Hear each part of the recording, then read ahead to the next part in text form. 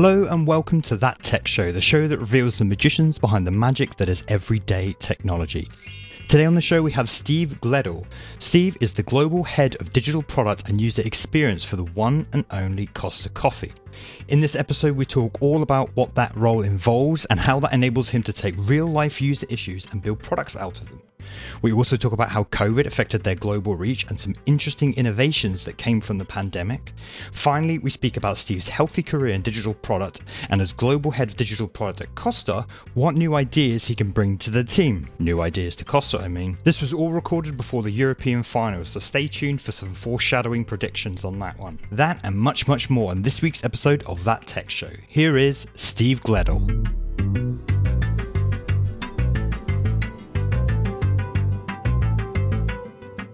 I'm Steve Gledall.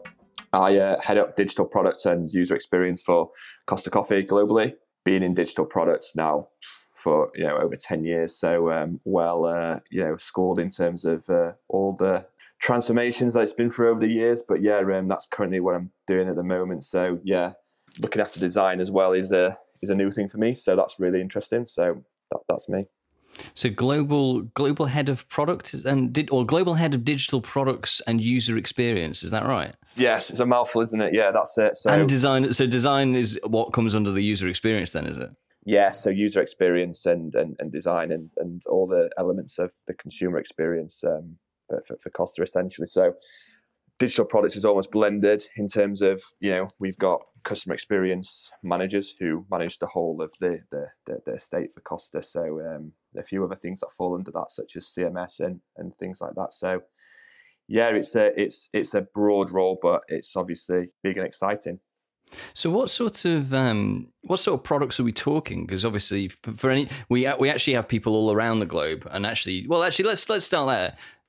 Costa is a UK brand. But it's how many countries and around the world are you in? Well, it's in many countries, and so we've got presence across the world. But the kind of the global growth is continuing. So we're obviously massive in the UK.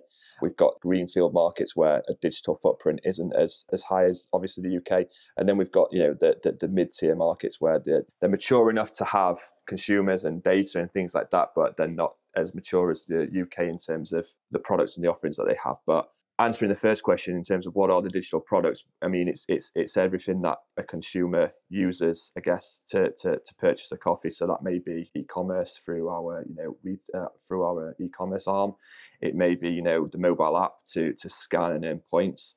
It may be click and collect, ordering a coffee, things like that. So the product team is very much spread out across the channels in which a consumer engages through. So you've got your platform channels, which are machines, your retail, your store, things like that. Then you've got your devices such as your mobile app, your website, and things like that. Because I guess people might think that there's not much in terms of digital product for a coffee shop. But you're right, like, the machines as well. The machines are everywhere, aren't they? In service stations up and down the country, and I presume around the globe as well. I did do a little bit of research and found on Wikipedia, you can correct me whether this is right or wrong, but on Wikipedia it said, as of September 2018, Costa Coffee was available in 3 continents, in 32 countries, with 3,883 locations, which astonished me. It's probably grown a little bit more since then as well. I mean, it's crazy when you think about it. So if you think about you mentioned buying a coffee on a machine, the quality of the coffee is on par with what you get in a store, in a retail environment. And what we've been trying to do, obviously through COVID, is ensure that our consumers can continue to enjoy their coffee in a safe, hygienic way. So we've done things like adopted and released contactless ordering. So you can actually order your coffee by connecting your phone to the machine. Oh, wow. And actually doing it through your mobile app. So that you actually don't have to touch the screen? Don't have to touch the screen. So the menu is replicated onto your mobile device. Wow. You then choose your coffee and then you press dispense on the mobile app. So the only thing you have to touch is the cup. That must be pretty satisfying to use. Yeah, no, I mean, it was one of those things which, we came up with as a concept at the start of everything changing in the world.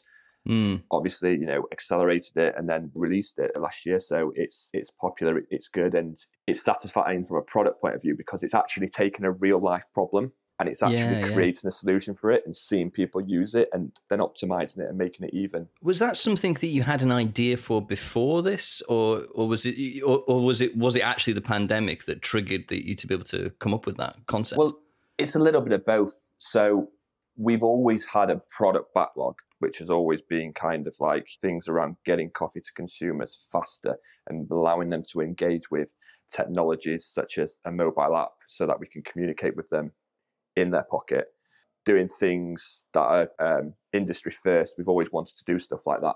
So it's something that was definitely on the plan, but accelerated and iterated into this contactless ordering feature as a part of the COVID pandemic. And what have there been other things that you've been able to do off the back of the pandemic that have been triggered by that? How do we deliver a better contactless experience? Because you were mentioning click and collect, and I don't think I've come across that before. Yeah, so I mean, click and collect was something that we developed. We've got a really strong propositions team who look after our click and collect and delivery service, through our delivery aggregators and partners, working tirelessly with my team in terms of iterating it to a product. So when we started click and collect, it was 4 drinks, 16 stores on the mobile app, only available to certain consumers in a certain area. So geo, tagged and ring fenced so that only certain consumers could use it. We optimized it and iterated it to this kind of like full menu, full-blown proposition, which is now available in all of our estates. So wow. It grew, and obviously with the pandemic and with the great teams that we've got in the UK, etc., we've been able to drive that and actually increase, the penetration of usage of that to consumers. When we weren't allowed in stores or we weren't allowed to eat in, it's been a blessing. It's been something that has been able for consumers to be able to use and be in and out. And, like we said, that element of speed is important, and it's important now more than ever. Considering that you do have those sort of contactless vending kiosk type machines that we've just been talking about, I don't really know. How do you refer to them internally? Costa Express. Costa Express. You're by the brand. Okay, fair enough. Yeah. it's self-serve, so we split between served and self-serve. Right. Okay. So when we went into the pandemic, everything started locking down. Was that did that have quite an impact on Costa being, a physical location largely, or were you propped up by that by Costa Express?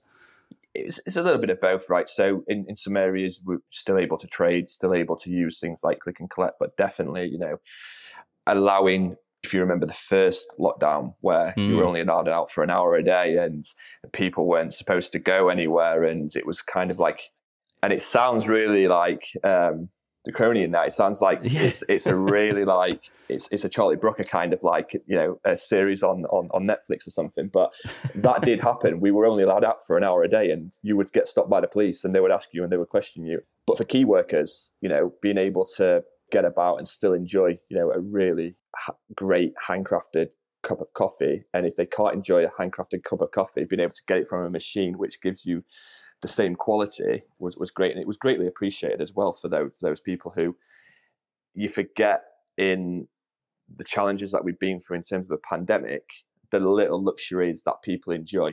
So you'll see videos on the internet of people, as soon as the McDonald's were able to open, as soon as the Costa roads were open, queuing up and down the roads, because that is their little moment of, I'm getting back to normal a little bit. This is my moment of pleasure. So we were fortunate that we've got elements of the business that we're able to still trade. So, I mean, as the global head of product, I expect you to have this level of passion for coffee. But did you always have a passion for coffee, or did you find it through the job? I'm curious. So I've got a big coffee machine in the background. I don't know if you can see it, but I've got like a Sage coffee machine. And I've got like big bags of coffee beans that I get from all over. I'm a massive coffee fan. It fuels me, and I think to myself, if something's going to fuel me, it best tastes good. So I'm big in terms of making sure that I have the best coffee that suits my taste palette. And it was refreshing to go from brands that I'd worked for before, which was like British Gas, Talk, very utility based, very necessity people don't like us because we charge them for the things they need. And therefore you've got utility, a lot of, you go to a party, you sit down at a dinner table, you speak to people and you say, I work for British Gas. I've had a negative experience because my bill, or something like that, right? Which is not necessarily our fault, but it's just the perception. And then you sit down at a table and you tell people you work for Costa, and the first thing that comes out of their mouth is, I love the flat white, or I love the honeycomb, flavor that you do. Are you going to bring back the spiced apple at Christmas? And it's always a really positive kind of, not necessarily related to your area, but it's always positive sentiment from people you speak to. So although coffee wasn't my kind of what football is to me, like in terms of my passion, I enjoy it, and I love working for a brand that is very much well received with people. When you left TalkTalk looking for this job, was it because it was coffee? Or was it, how did that come about? Because what I'm really curious and what I want to get at is you've done product management at various different levels for a variety of different organizations. How do you find a passion for product management in the organizations you work for? Because they've, to your point, British Gas, TalkTalk, very, very different sort of products, really. So you've got to find a passion for gas and boilers and all that sort of stuff versus a passion for coffee. And I know for me, which one I'd find easier. Yeah, well, I mean, it's weird, right? So I took the job at Costa because my old boss and my old mentor and someone I greatly respect had recently joined and sold me the kind of package which was, Costa doesn't really have too much in terms of a digital presence. It's looking to transform completely. It outsources a little bit like what we discovered when we first went into TalkTalk, right? It outsourced a lot. It had a lot of challenges around technology, and it wanted to move into this. It wanted to be a digital player. It wanted to look at Starbucks and Nero and now McDonald's and say, right, okay, well, we're going to have a piece of that in terms of getting consumers to engage digitally, getting consumers to transact digitally and build a digital portfolio. So it really excited me, the fact that I was going into somewhere where it was a bit of a blank sheet of paper. It had a team already, which were doing an excellent job in terms of developing the product, but it was kind of like, okay, well, how do we take that and how do we build it to the next stage? And it was very centered around the mobile app to begin with. Then it got broader and started feeding in things like the website. Then it started feeding in things like the CMS. And then it was like, okay, right, we want user experience and design. And it's always been a piece of like learning. It's always been something else that you take under your wing. And it's always been something else that you get into. And for me, the pull of product isn't necessarily the thing you sell. It's the psychology behind the thing you sell, which I find interesting. It's what makes the consumer tick. What habits do they build and create around your product? How do you get someone to do something based on the activity that you create, and how do you drive them to a certain thing? And Costa's got a great reach, and TalkTalk had a great reach, and British Gas had a great reach. So, and I've worked for brands before as well, which have great reaches, and it's amazing when you see your product being used by millions of people, and you see the improvements that you're making as a result of the changes that you develop. I think Costa as well, in terms of, we've worked for big companies and they've all got big systems and they've all got legacy and they've all got a lot of challenges around digital transformation. Costa was completely new. It was building a new CRM.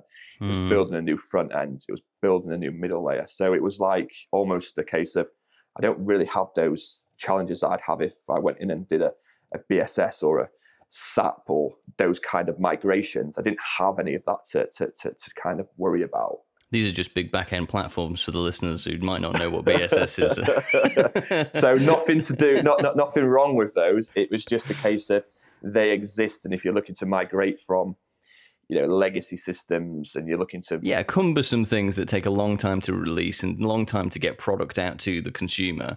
And, they're frustrating to work on. But obviously you've been through some of those transformations. We've talked about on this show with other guests, the the transformation that we went through with TalkTalk from being able to do about 2 releases a month to. Yeah. I was actually told the other day that at the peak after I'd left, and presumably after you'd left as well, they'd hit 84 releases a month, which was pretty incredible for that team. I remember you joining TalkTalk, and I think you joined around the same time as me. And you used to sit on that middle island in the thing and just like observe and see what's going on. And I remember the first conversation that we had, and it was almost like, because I'd come in from doing a transformation at British Gas, so I was well versed in terms of how things should work, and obviously that's your background. And I remember we had a conversation. It was almost like, what are they doing over there? And it was like, they're having a stand up, but it was a stand up to them was a kind of thing that you had to do. There was no value in the stand-up. It was just everyone got in a circle, and there was about 50 people having a stand-up. We were just like having a little bit of a chuckle about it. But they weren't actually talking about anything that was relevant. I think they just stood up for 10 minutes. And and I mean, taking that on a journey from this kind of 2 release a month thing, which is deeply frustrating for people like me who want to see change and want to work in a bit more of an agile way, and taking it to, the number of releases that you said a month, it's amazing, and it's rewarding as well. It's great to see your work out there, and we all know about things like escalation of commitment and investing in things and developing things for 2 years and not seeing any output from it versus putting things out gradually and what they can build. Well, I mean, that's incredibly frustrating, isn't it? But so, from a blank slate that, Costa was, how did you set that up from the beginning to make sure, how quickly are you able to churn out product now? I mean, you talked about, being able to roll out some of those features and functionality at the beginning of the pandemic. How quickly can you get an idea in front of a customer? It's in a matter of hours, days on the website. Really? Wow. Our app's a bit different because obviously we have to go through the Google, Apple approvals, and we have submissions to go through, and things. Submissions and all that kind of stuff. So we tend to do 1 release a month, which I think is quite good for a mobile app. It keeps it fresh. Sometimes we'll do more than that, depending on what the actual project is. But we tend to try to keep it to 1 release a month. What we don't want to do is release too often, so that consumers don't download the latest version because they think, well, what's the point? What's the difference? We want to give them some value, and also we want to make sure that we're not impacting any of the other projects which may be on that build. Sure. I mean, I presume then from being on a monthly release cycle, then that is a purely native app that you've decided to go for then rather than a hybrid. Yes. So in terms of on the website then, so the how did you go about setting this up? What things did you have to put in place for other people listening that might be about to go through a digital transformation? What do you need to have in place to make sure that a team is able to move that quickly to be able to deliver product that quickly? And what feedback mechanisms do you need to have to make sure that it works? Yeah, so I think the structure needs to be there. So you need to have the people, you need to have the squad, you need to have the people that can build it, the product feeding into it, the designers. You need to have an idea of what it is you want to build, but also you need to have a good infrastructure. So you need to create a list of the things which you want to update often, and that can potentially change, and build them into your CMS and have your CMS wrapped around that so that you can make content changes. For example, we touched on it earlier around COVID. We were doing updates to consumers to let them know about store openings, to let them know about the latest government information, to share home recipes and stuff. And we were doing that often, and we were able to do that because these pages were static, were built in our content management system.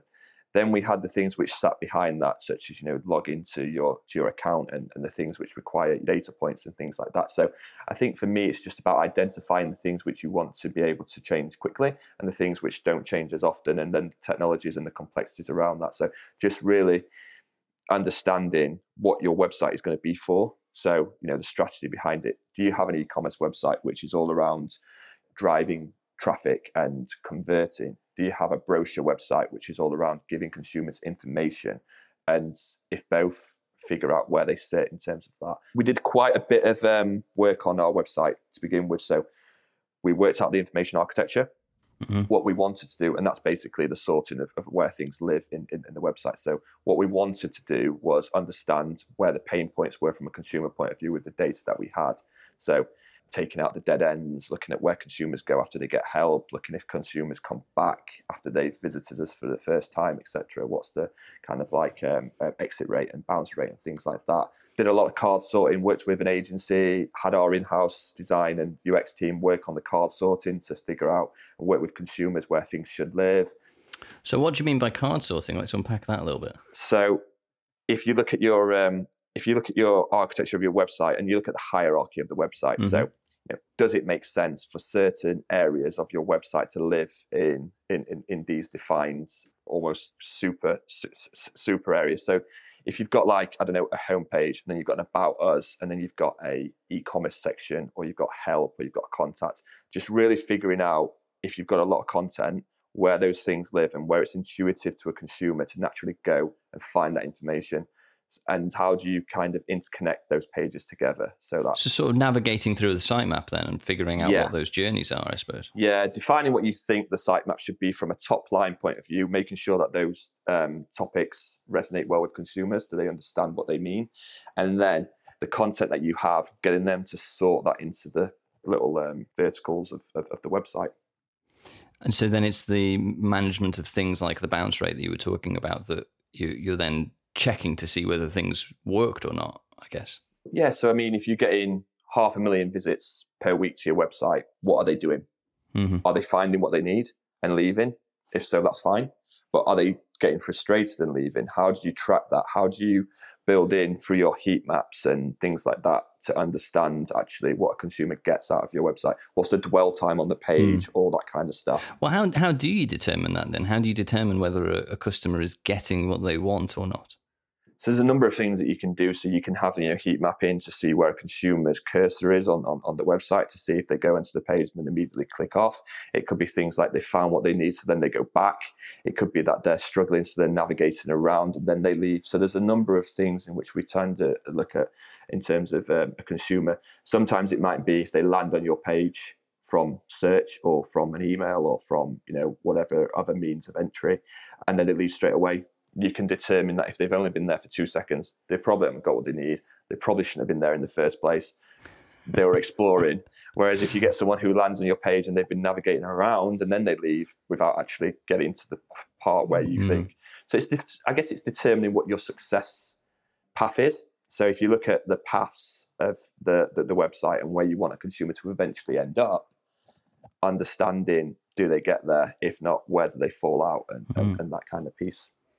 But it's interesting. I think if you're going to invest in a website, invest in a good session replay tool, look at what consumers are doing and play it back and really understand the journey that they're taking. And it'll do things that you'll just think, because we look at a screen every single day.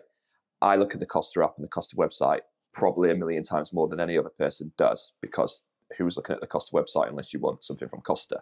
So by watching somebody interact with our mobile app or with our website, it helps me understand a little bit more the behavior. Then I can go into the analytics and I can go, actually, I saw from a sample of data that people are doing this. Is everyone doing that? Or is it just a kind of confusion between a certain demographic? And then you can kind of get your trends and then you can start to see what's happening and make those optimizations and iterations. I think you'll always have assumptions and you'll always have things which you just think to yourself, I need to change this because it's not right. But always try and back it up if you can by using those tools that are at your disposal. And if you haven't got them, invest in them because they're critical. They will help you. And do you actually do like live user testing as well, of actually sitting people down and going through stuff? Yes, we use a remote user testing software, and everything we do, no matter how small it is, no matter how big it is, we use a test. I remember when we were at TalkTalk, it would be we're on the second floor, run downstairs to the canteen, put it in front of people while they're having their lunch or whatever, and say, try and figure this out, or give them a prototype and work with it. I think even if you just put it in front of a few people, well, there's a scientific study that says you only really need 5 people to go through a journey to be able to give you a conclusive answer, because the rest of the answers will be pretty much the same as what you discover with those 5 people through a user journey and user testing. So I think for me, being user-led, being data-led is important. Let the data drive the kind of roadmap and the backlog and use that data to set that. Any experience that you put out, put it in front of consumers, let them play with it, let them tell you that's the right thing, even if it's, this is brilliant, let them do that. Copy changes, word changes. You might interpret something a totally different way to how I interpret it. You might think, click here is the greatest thing in the world, and you want to go be really prescriptive with a call to action, whereas some people might just be able to get it because it's intuitive that that's an action point. I hear a lot around old school thinking of we need a click here button because people won't be able to understand that it's a click here button, whereas you're like, well, it's fairly intuitive if the call to action is submit your details. You know what I mean? Yeah. It's like have it a bit more conversational rather than being direct, click here, that kind of thing. And if you can prove consumers get it, then you'll take the business on the journey with you. So there's no plan to bring back scrolling marquees and things from the 90s then? Yeah. Background music on websites. Oh, yeah. Yeah, GIFs. More animated GIFs, please. Oh, yeah, I love it. With that, right? How do you choose to balance business needs versus user needs? Because obviously, the business needs to move forward, and they're going to have a whole bunch of their own milestones that they want to hit. But then you've also got potentially unhappy users. How do you go about balancing that? I think in a really good business, they go hand in hand because one drives the other, right? So I think. If you've got a business where they're saying, we need this, and they give you a really specific product that you need to build, that's not giving the team autonomy, and that's not creating a growth mindset. I'm looking at that in the businesses I've worked in, it's always been a bit of a kind of, we'll give you a problem statement, and the problem statement is X. And what we want to do is we want to grow by Y, or we want to do this. And then it's kind of like the freedom to be able to create the products, the experience that drives that. And you'll have stakeholder reviews, and you'll have sprint demos, and you'll have all these kind of things where you take time to take people on the journey. We tend to, with everything we develop, especially the big ticket items, we'll kick off by having an ideation. And that ideation is a chance for us to get people from all over the business, subject matter experts from finance, commercial, IT, digital, and just basically get in a room and say, okay, this is what we're thinking in terms of the idea. What's the problem statement? Map out what you think the experience is. What do you draw it, right? Have a go. And what we'll do then is have a bit of a kind of exercise where we'll talk through all of our ideas. And then we'll have a bit of a dot voting exercise where we'll give everyone 3 dots, and you can dot on the themes or the concepts which you think are the most, which you think will be the most successful, or the things that you like the best. Then at the end of it, what we'll do is we'll go through and say, right, okay, these were the winners. So what we're going to do now is we're going to take that to user testing to make sure that users get it. That not only creates a kind of cross-functionality with the rest of the business and makes people feel like they're engaged, they are actually engaged and they're shaping it. So it's not a sense of you develop something or you build something and then 3 weeks later someone comes down the line and says, well, actually, I like the colour red, or I think that call to action should be at the top of the page. It's like, well, we've all been on the journey together, and then obviously taking people through the various ceremonies that we have as part of our agile ways of working and making sure that people can see stuff. If you're the cleaner, the office manager, the person who's in charge, the CEO or whatever, walk by, put a post-it on the wall and just tell us what you think in terms of the experience. Have a little bit of time to engage, because when you work with products, you get a blend of people, and that's what you need. You need good coverage. Yeah, I love a bit of dot voting and writing on walls. I remember when we first started doing that in TalkTalk, they all went ballistic. Yeah, when we took over that room, and they said, what they're doing running around with Post-it notes? Oh, well, we're building the backlog. What? Yeah, we really changed. I think we really changed things there, because they were very upset about us writing on the walls and writing on the windows, and ultimately it sort of took over in the end. But that's how you develop a great product, and that dot voting I think I think that's key. I mean, I've used that in retrospectives and things like that for years, because it's a simple way of getting a straw poll. It's engagement, and I hate this kind of like hierarchical view of like, well, I own the product. It's mine. No one else can touch it. I'm precious. It's mine. I've got the best. I'm happy to go in a room and somebody have a better idea than me, because that helps me shape the product. And I'm not saying that I've got all the best ideas, because I haven't. But there's somebody who's working in a different function to the business, who is closer to the end user than what I am, who has all of the data and has all of the information, who can bring that into the room, really design something. They don't need to be, Michelangelo in terms of their drawings. They can just write in a box if they want to. We've got a design team that can, flesh that out and build the UI around it. It's just getting those ideas and getting them out of people in a room, which I think is really hugely beneficial to product development. Yeah, well, I was going to ask you, where do ideas come from? But and I think it's great that you basically already answered that question, especially that it doesn't come from you as a person, but it comes from you facilitating a way for that idea to come from everybody. Yeah, it's almost like if you think of a sales funnel, I'll let people throw things in, and we've got an open backlog on our Jira board, right? Which is, people can have an idea. The part I play in that is the prioritization and making sure that we're releasing value as soon as we possibly can. And we're not building all of the complex things to begin with and then not releasing any value to consumers. What we want to do is create a roadmap which allows us to have those smaller releases more often so that consumers can see value. So the job there is working with our development team and our development leads and our head of engineering to be able to create that plan so that there is a value exchange and got that value chain set up. But ideas can come from anywhere, and the best ideas often come from areas of the business which you wouldn't even imagine. I mean, you spoke about this being relatively greenfield when you started. Did you have to convince people that this was the right way to work, or were you just given the freedom to actually do this? Well, when I joined, there was already two or three people in the team who were really strong in their areas, digitally savvy, and they'd already done a lot of the convincing for me. So they'd already been on the journey in terms of, right, we need a transformation. We need to move to a new CRM platform. We need to invest in building a team in-house versus it being an outsourced team. So all that kind of people had already been taken on the journey. The convincing that we had to do was around building minimum viable products, breaking things down into smaller iterations, because everybody still had this kind of agency mindset of, I'll write you a one-pager, go away and build it, come back to me in 6 weeks when it's built, and then we'll release it. Changing it to that mindset of, right, okay, this is what we want to do, or what we think we want to do. Let's release things, and then let those releases tell us as we go along whether it's the right thing or not, and also allow us to give stuff to consumers sooner.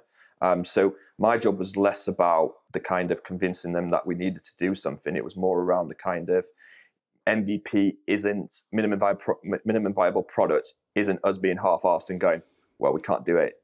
It's getting something out the door sooner so that we can release that value, like I said. So working really closely with our head of engineering, who's a super talented guy and had been on this journey with various people in the digital team, and I just came in and kind of took all the glory, built the roadmap, and released it all. Nice. I think I was going to make a football reference then, but it's very shaky for me to try and make a football reference. I was like the Gazza in Scotland. Well, I was going to say Gary Lineker. I just realised how old I was dating myself as being then. He was known for being a glory stealer, wasn't he? Obviously, this is appropriate because this will go out after the Euro finals. So when it comes home. When it comes home. I only found out the other day that football was happening because I was outside in the garden. I could hear cheering. My daughter's 4, and I keep saying to her, it's coming home.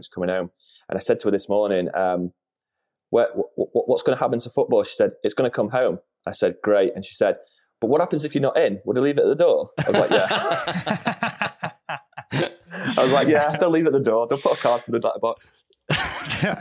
What a Royal Mail attempted delivery. We tried to deliver football to you, but you weren't in. Yeah, we've left it next door. That's fantastic. In a safe place. Behind the bins. Behind the bins, With the kind of ways of working you brought in, and I'm just playing catch up with what you guys are talking about. So again, sorry if you've already covered this. Did it take... Is there anything that you've done or brought into play that was a bit like, a bit closer, or they were worried about, or, was there a lot of, I don't want to use the word convincing because that's exactly what Chris said. Is it more just, have you encountered any kind of friction or anything like that with certain ways that you've had to keep going on with and then just having them deal with it or whatever? No, it's just this, like I said before, it was this element of breaking things down into smaller pieces. I mentioned to Chris at the start, for our click and collect proposition, we did an MVP, which was, 4 drinks to 16 stores.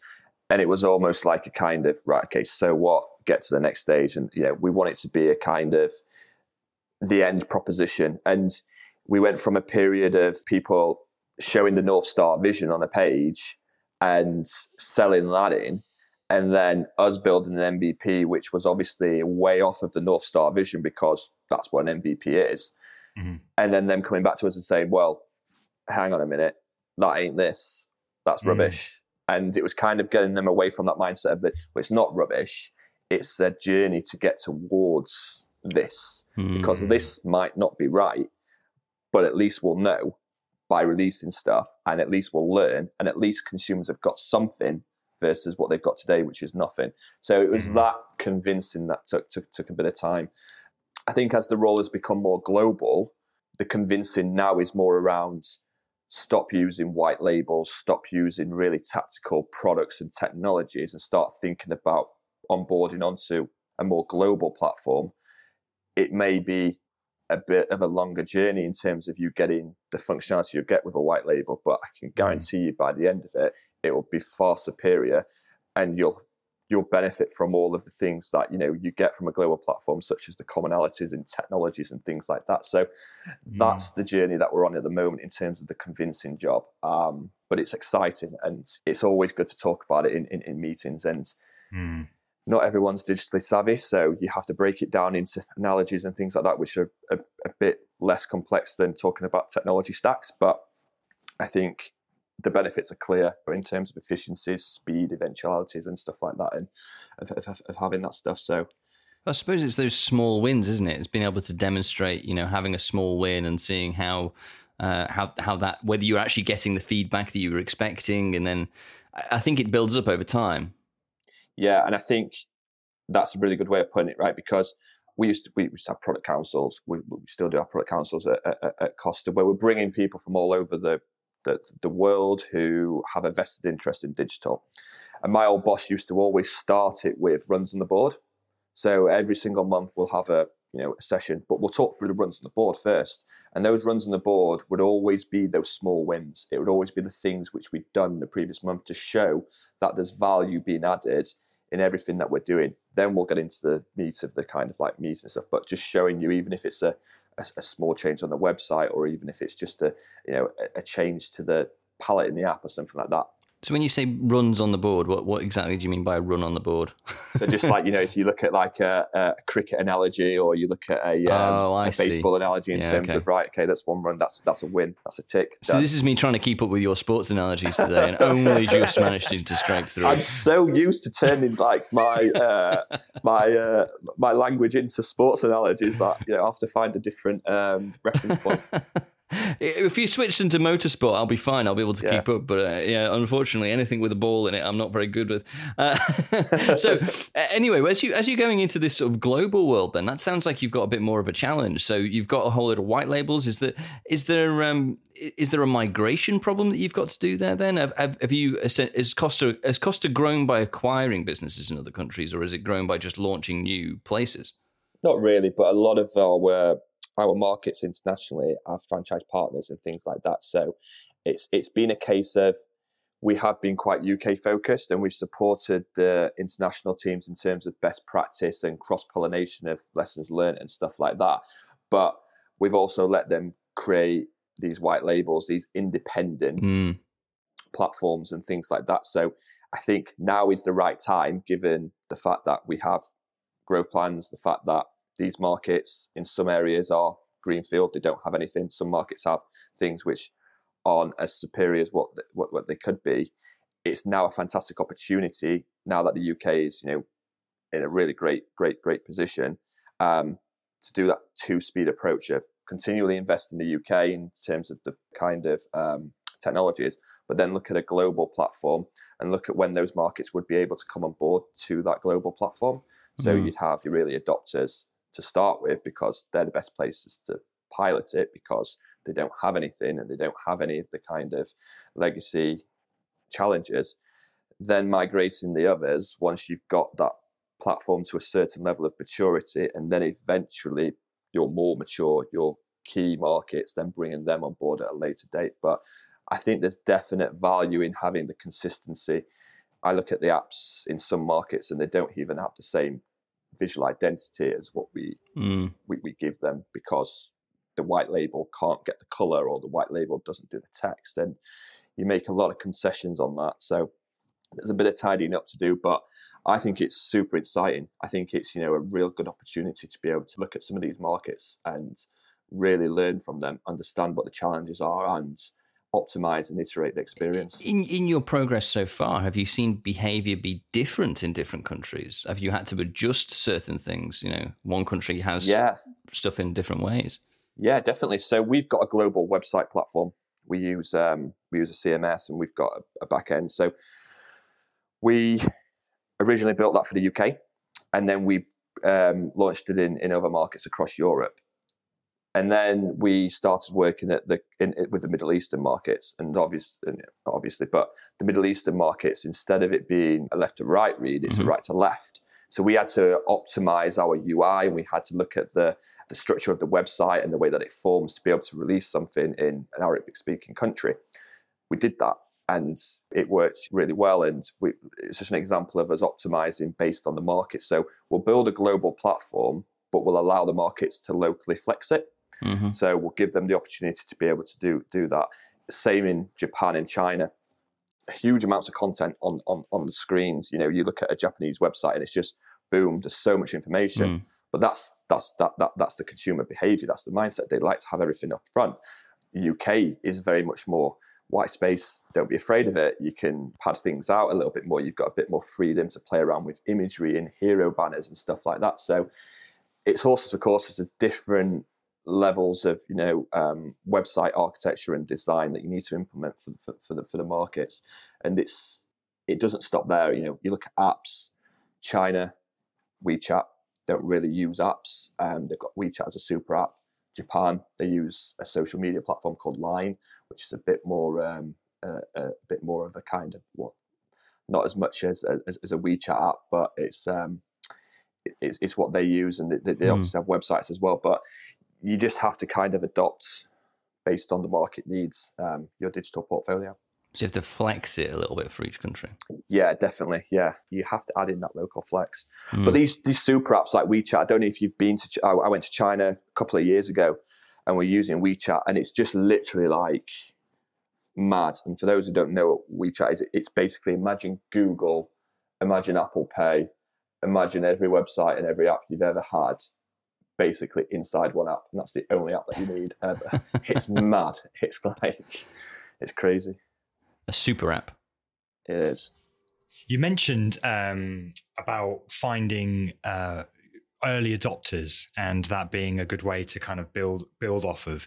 That sounds like a very, you could make it into a cookie cutter process, right? Because why wouldn't you go for the early adopters and all that? Have you found any techniques or any process that actually is useful for other people to adopt on actually finding those early adopters? Or, maybe I'm wrong. Maybe it is specific for sort of Costa.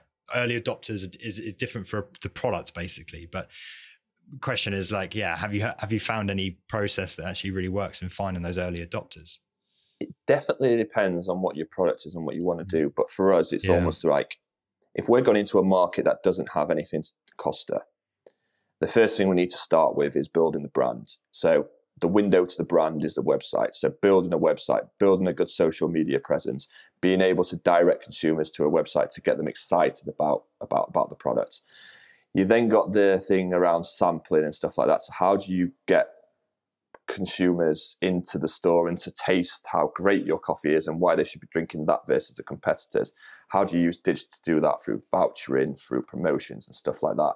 How do you then build a relationship with that consumer by those transactions being turned into data and insight that you can then build profiles around the consumer to be able to create a set of profiles so that you can then build a campaign management plan off the back of.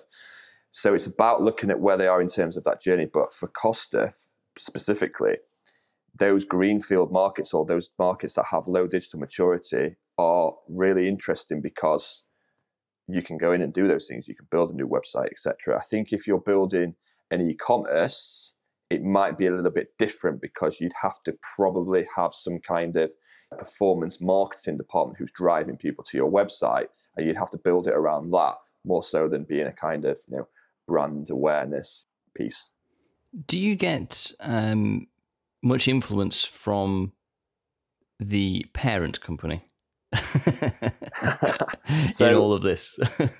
So the motto is connected, not integrated. So, but they're great. So they're very much so Coca-Cola are very much a kind of, what do you need to go faster? They're all about pace, and they're excited about what we're doing. As a business, they're more digital marketing, so they don't really have these kind of loyalty programs, or they don't have things that capture consumer data, but they don't have these like CRM plans and things like that. It's very much a kind of, if you look at a Coca-Cola can, it's like win £1,500, win something, or win something, right? It's very much a kind of scan and play kind of thing. So they're excited by what we do, and they're excited the fact that we have this plethora of data around consumers, and the fact that we build relationships with them, the fact that it's a very retail and platform-based business versus them being very much FMCG. Sorry, FMCG? So like cans and bottles, fast-moving consumer goods. So things which dropping the acronyms left, right, and centre. so they're very much a kind of volume-based business, and it's all about getting things into store, and don't necessarily really have that direct relationship with the consumer, because they sell to a store who sells to a customer who then enjoys the product. I should have looked this up before our call, but is there even a Coca-Cola app? There are many. There are many. Oh, okay. But because you, as you were saying, I was thinking, well, they don't have everyone knows Coca-Cola. Why do Coca-Cola need to interact with anybody? Almost exactly. But like they're engaging, and they're really good through their promotional management stuff, and they're best in class at all that stuff. But they don't have that kind of thing that we have, which is direct relationship with a consumer, or that ability to be able to drive someone into a store. And they recognize that, and they support us in the things which we need to develop on, and things which are opportunities for us in terms of pace and going faster and what you need. Not necessarily come to us and go, we think you want to do this. It's very much we're autonomous in terms of our own destiny, but we're very much supported, which is really refreshing, because it's going to be a concern for people when you get taken over by a huge company like Coca-Cola, who have probably the best brains in the world, because who doesn't want to work for the biggest brand in the world? But they're super supportive. Did they take over whilst you were there, or did Coca already own? Yeah. So we were Whitbread, and then we got taken over by Coca-Cola. Yeah. Oh, of course, it was Whitbread. I remember. Yes, it was exciting. It was like it was a whirlwind. It was like nothing really stopped or changed for us, but it was just like things were happening behind the scenes, and then all of a sudden it was right, we need to start adopting some of the Coca-Cola processes and things like that. And that's when you start to see some of that come in, and they're brilliant. They really do help us go fast. And Whitbread was great because it was small enough, but it was also owning Premier Inn, and Premier Inn was almost like the firstborn in the family. It was like Premier Inn is the thing we need to protect. And Costa was always the kind of like, well, this is the safety net. This is what we'll use to generate the money, and then put it into the Premier Inn. But with Coca-Cola, they recognize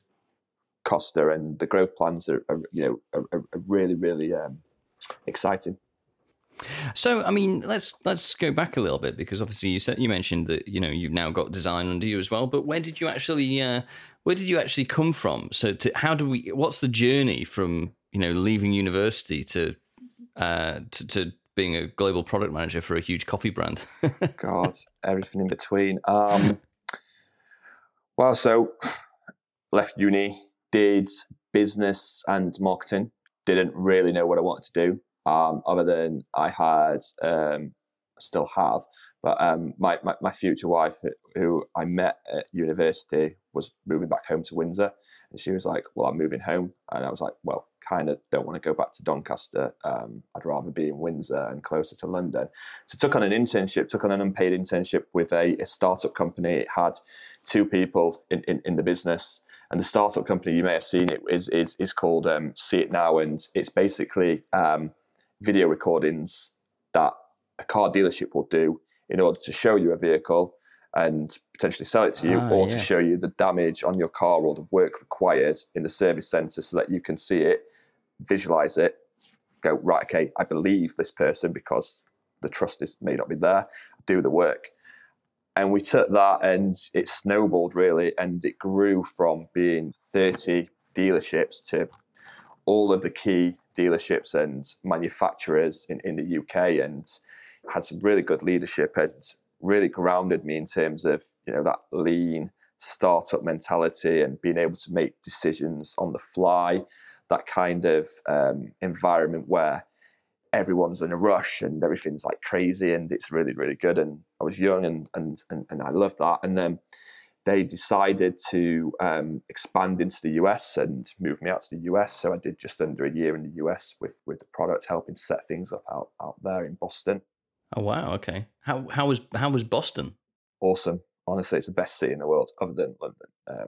I'm very patriotic, but yeah, awesome. Everyone is a sports fan.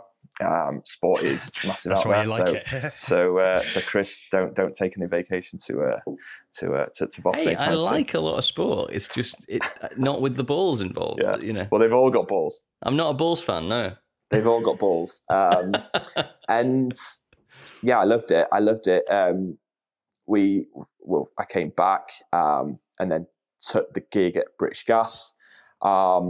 This was a very, because I'd gone from being involved in like setting up product and the kind of service-led elements of a business. So when we acquire a customer, my job would then be to onboard them, make sure that the client relations are all there and stuff like that. So it was very much a kind of support center role.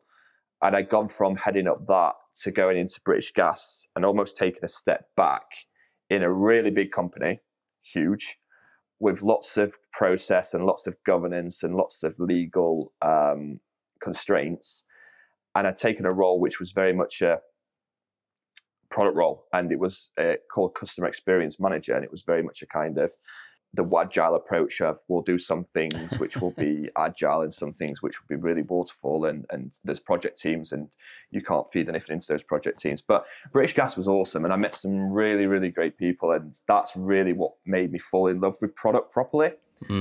Because although British Gas, like I said at the start jokingly, is that one of those brands which is not loved, it has a huge reach, and everybody needs to use the energy provider.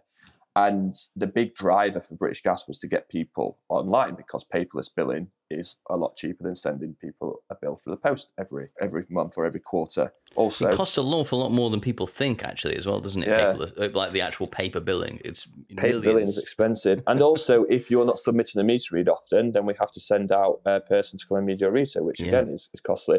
If you're on estimated bills, you're going to contact us because you think your bill's wrong, which causes a challenge in the contact center. So massive driver in terms of getting people online.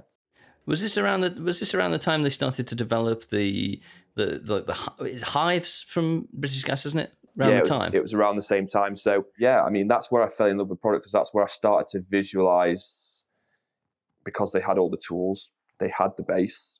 That's where I started to get that kind of, well, I can see the improvements that I'm making on a screen, and these are my targets, and this is what I'm achieving in terms of the percentage of meter reads which are coming online versus ones that are coming through the IVR on the phone. Well, we talked about passion earlier on, didn't we? And obviously it's easy for you to find passion for coffee because it's coffee. But unusual, well, not unusual. I think everybody finds a way to get a passion for even utility-based products like British Gas. But was it sounds like for you it was the data, seeing the stuff. Yeah. I don't think the product matters. And not to say that you don't have to have the best products in the market, because it helps, right? You do have to have the best products in the market. But for me, I could sell picture frames. I'm just looking at things around my house. I could sell light switches. I could sell anything. And the passion for me would be the end user receiving that and the output that you get from them, enjoying it and being able to get that feedback and put it back into the start of that funnel to then invest even more to improve it. So for me, it's the scene of people using it. So I wouldn't want to work for a company where you've got 5 users or you've got like a handful of people who just aren't. I want to work for a company that is actually making a difference or has a plan to be able to do that. It's like you said earlier about the psychology of people, and that's the thing that you like seeing. I suppose it's that, to use a generic product term, it's that customer delight, actually, feeding off that and trying to make it better every time, make them more delighted every time. Yeah, I completely agree. I think you're just trying to make people happy, Steve. That's what it is. I think. I'm just that guy. I'm just literally like, I don't want an award. I don't want an MBE, but I'm changing people's lives every day. But obviously, so going back to that career progression, you went from British Gas into TalkTalk. Had you just developed a passion for utilities for that move, or no? So my moves have always been through networking. So oh, really? I've always I've never looked to go somewhere. I've always been approached by somebody who I've worked with before, who's asked me to come and join. And I think for me, when I join a company, I've got to get a feel for the people. So I've got to get a feel for the leadership in terms of if I'm having an interview with you, I've got to make sure that there's a connection, and B, you're kind of the same mindset, and you can be honest with me in terms of the challenges, but I want to know, what you want to do about them and what the opportunities you're seeing as a result of those challenges versus somebody who you're just not going to connect with. Because I think that's the main thing, and that's probably why I've always gone to places and then I've gone somewhere with somebody, because the reason I've joined somewhere has been because of a connection.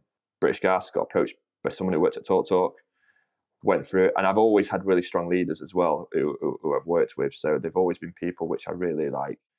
I'm inspired by, and really like good mentors as well as bosses. So that's always been a big part for me, because I know I'm not the rounded product, pardon the pun, but I like to surround myself by people which I see great behaviours and I see great examples of how they do stuff.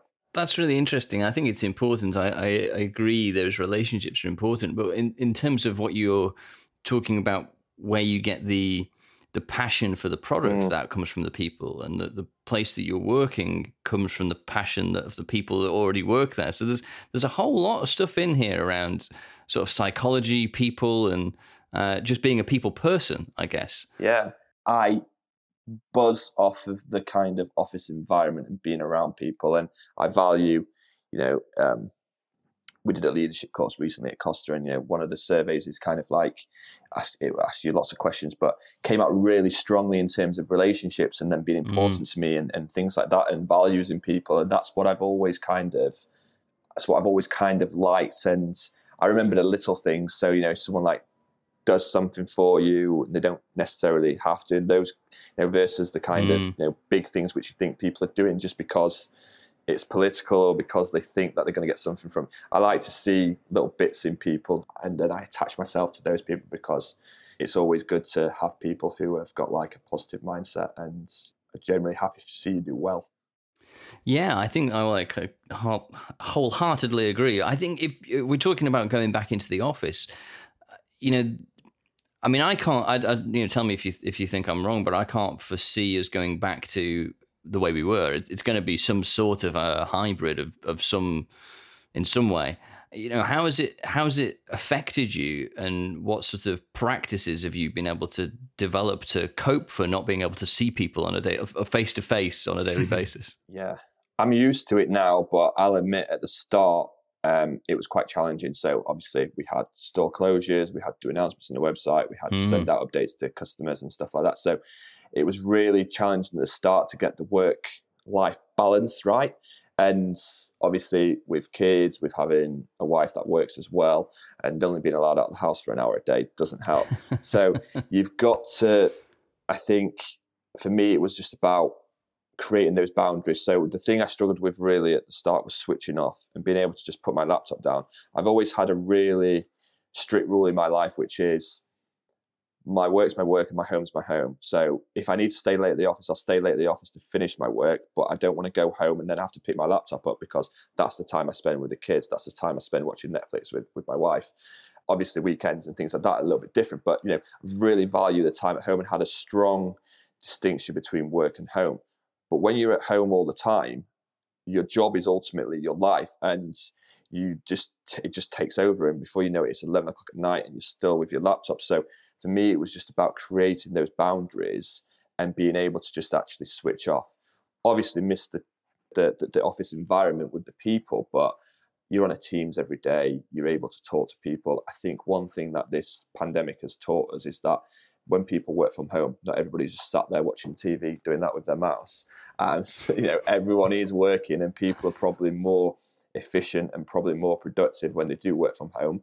I think what we'll see from businesses is them giving people more of the choice. So I think we won't go back to a 5-day a week in the office. I think it'll probably be a 2-day roll-in or something like that. And when you feel comfortable, I've said to my guys in my team, if you don't feel comfortable coming to the office, you don't have to come into the office. If you want to come into the office because you've got meetings, come into the office because you've got meetings. But if you don't want to come into the office and just check your emails, there's no point. Like, what's the point in doing a 2-hour commute if there's no value in you doing it in being in the office? Well, I think that's the thing, especially within London, isn't it? The commutes are a nightmare because it is 2 hours out of your day. It's an hour to get anywhere in London. Yeah, exactly. It's crazy, and you forget how frustrated you were at the train station platform at 7:30 in the morning. And for me, it was like the train into London. It was like, sorry, you can't get on this train because it's too full. And you're like, well, all right then. So I have to wait another 15 minutes for the next train. Then you're barging your way to the front, and someone's shouting, "Move down!" You're like, how can I move down? And and then you've got the delays and stuff. So I think those are the things that you don't miss. But definitely being in with people, I think, it has some value. We might not need that full capacity that we're going to get from Crossrail. Hey, I know, right? It's I'm right on that. So I'll be straight into it. Yeah, so So you'll have a seat at least. I'll have a seat, yeah, but I can't tell you how comfortable I'll be. Yeah, but I'll definitely have a seat. Probably someone on my lap. COVID restrictions pending. Yeah, I mean, I'm wondering whether it's going to change so that we'll end up with like a day of meetings. Like will meetings start to be organized into a single day or something along those lines? Or so we're looking at trying to coordinate as a leadership team within the digital team. We're looking at trying to coordinate our time so that we can be in with the peers and we can be in with our team members to do things like one-to-ones on like a bi-weekly or monthly basis, just to catch up. And because I think the thing you miss from being in the office is just the corridor conversations or the chance meeting you have with someone where it's like, well, I didn't know that. Now I know it, and now I can take that on board. Everything's a meeting. So if you want to pick up with someone something for 15 minutes, put a 15 minutes Teams meeting, it's like, well, originally I'd just go across the office and say, hey, what do you think of this? Oh, that was my number one skill, was just walking up to people. As you mentioned before about me sitting on an island, generally I've not had an actual desk. I will generally just hover somewhere because that way I can get to speak to more people. I think it really helps with just building those relationships. I completely agree. Well, I mean, it's been good to catch up with you as well because we haven't really spoken in probably, I don't know, 3 years, maybe 4 years. Actually, it was 4 years. The last time I saw you was it the Fable? Is it called the Fable? Was it called the Fable? The Fable? Talk. Oh, the pub around the corner. Yeah, so that was my leaving drinks. I think that's the last time. Your leaving drinks. That we spoke. Yeah, so that's good. Nearly 4 years ago. Well, this is the advantage of having a podcast. You see, is you get to catch up with people. I know, it's awesome. All right. Well, thank you again for being on the show, Steve. It's been a pleasure to talk to you again, and we should make sure we catch up in another 4 years, or potentially even sooner. I mean, there might be another media form out there soon, so we can do that. Maybe hologram podcast. All right. Yeah. That deal. We'll do that. Awesome. All right. Well, thank you again for joining. Speak to you again soon. Cheers, both. Cheers. See you later. Bye.